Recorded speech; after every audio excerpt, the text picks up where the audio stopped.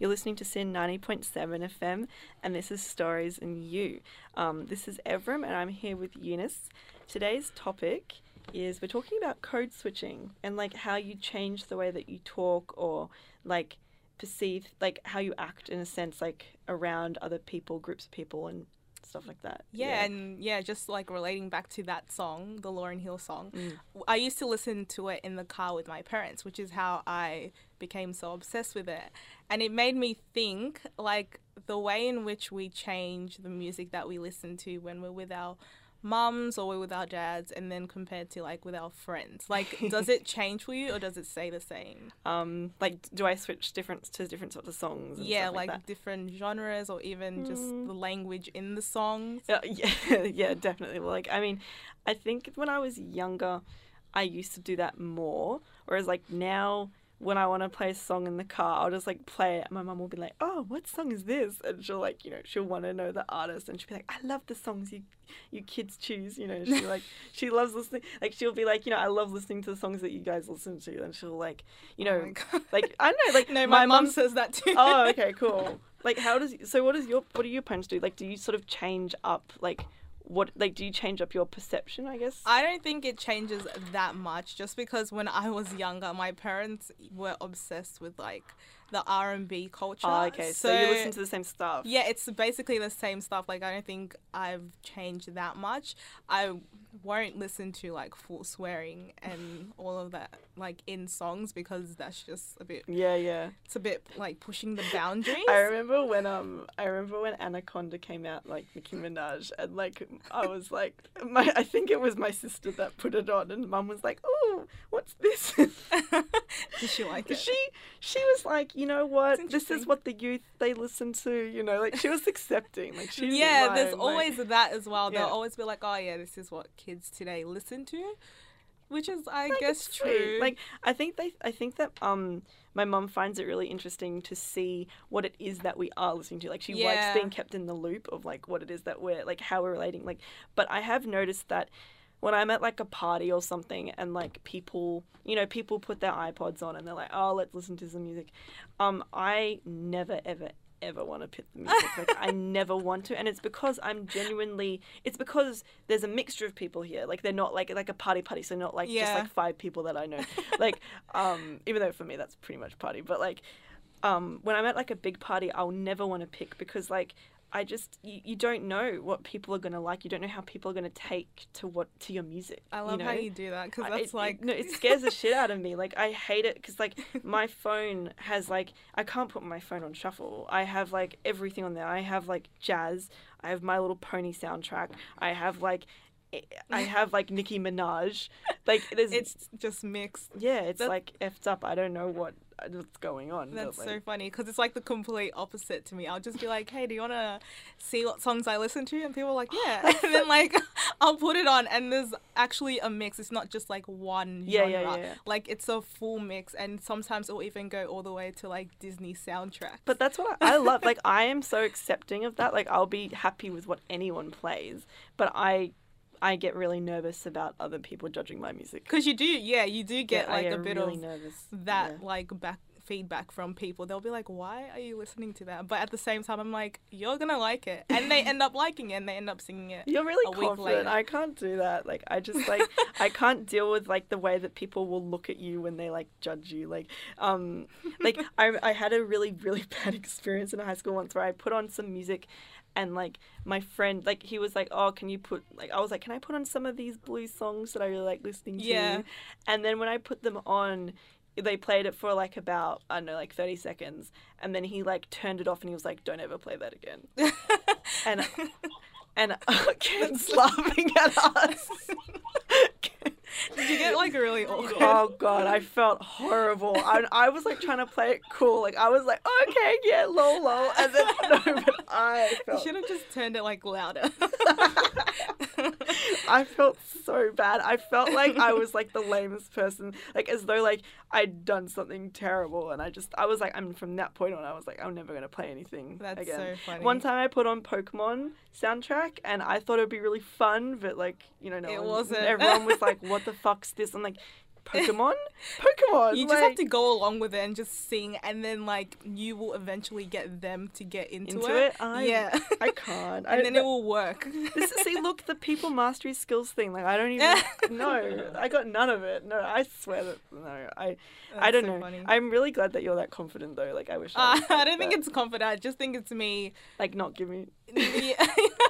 Yeah, I'm just like, you know what? You're gonna like me for me, so this is part of me. Oh, that's really sweet of you, and that's really good. Like, I actually was kind of curious about like when it comes to conversations, and like I guess this kind of comes back to what I was saying before about like how you sort of construct the way that you like appear or talk around other people. The fact that like it's because I hate doing that so much. It's like that's why I don't want to put my music on, because like if people don't like it, then I'll have to like pretend that I'm okay when I'm actually like really torn up inside. And like I think it's like, I don't know, I got to a certain point where I was just like, I don't like filtering myself. I don't like doing the whole code switching thing, because I like growing up, like there was always like this negative stereotype towards, you know, Africans. So I kind of got to the point, you know, in my late years of high school where I'm just like, that's not fair. I'm like, we have to like conform to this certain image. And I'm like, you know what? I'm like, I am like respectful to other people, don't get me wrong. But it's just like, this is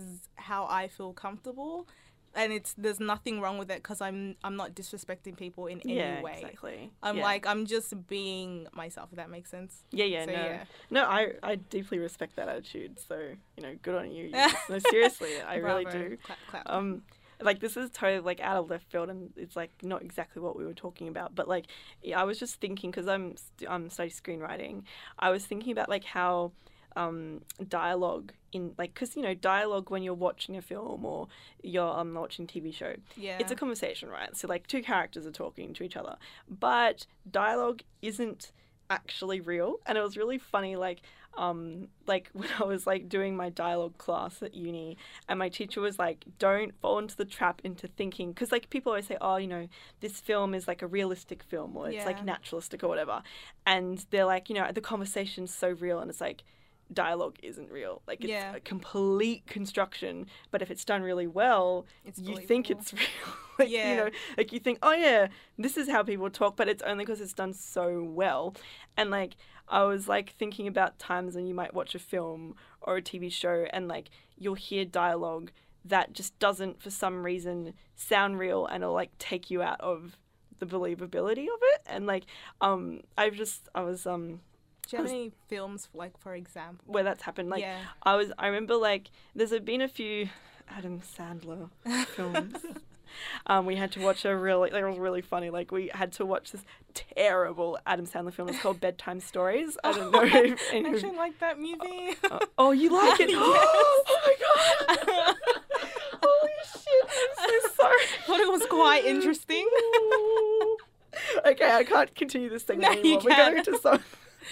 I want to know what you like. You want to know my shade, okay? Yeah. I was good. Okay. All right. Let me just first ask, what did you like about it, Eunice? I don't know. It was just interesting. It was just like very fairy tale-ish and. Well, the thing is that I will admit that the genre and the way that the story was told was not necessarily bad. So like, I think that they were like, okay, this is the genre and we're doing that, and they did that successfully. I agree.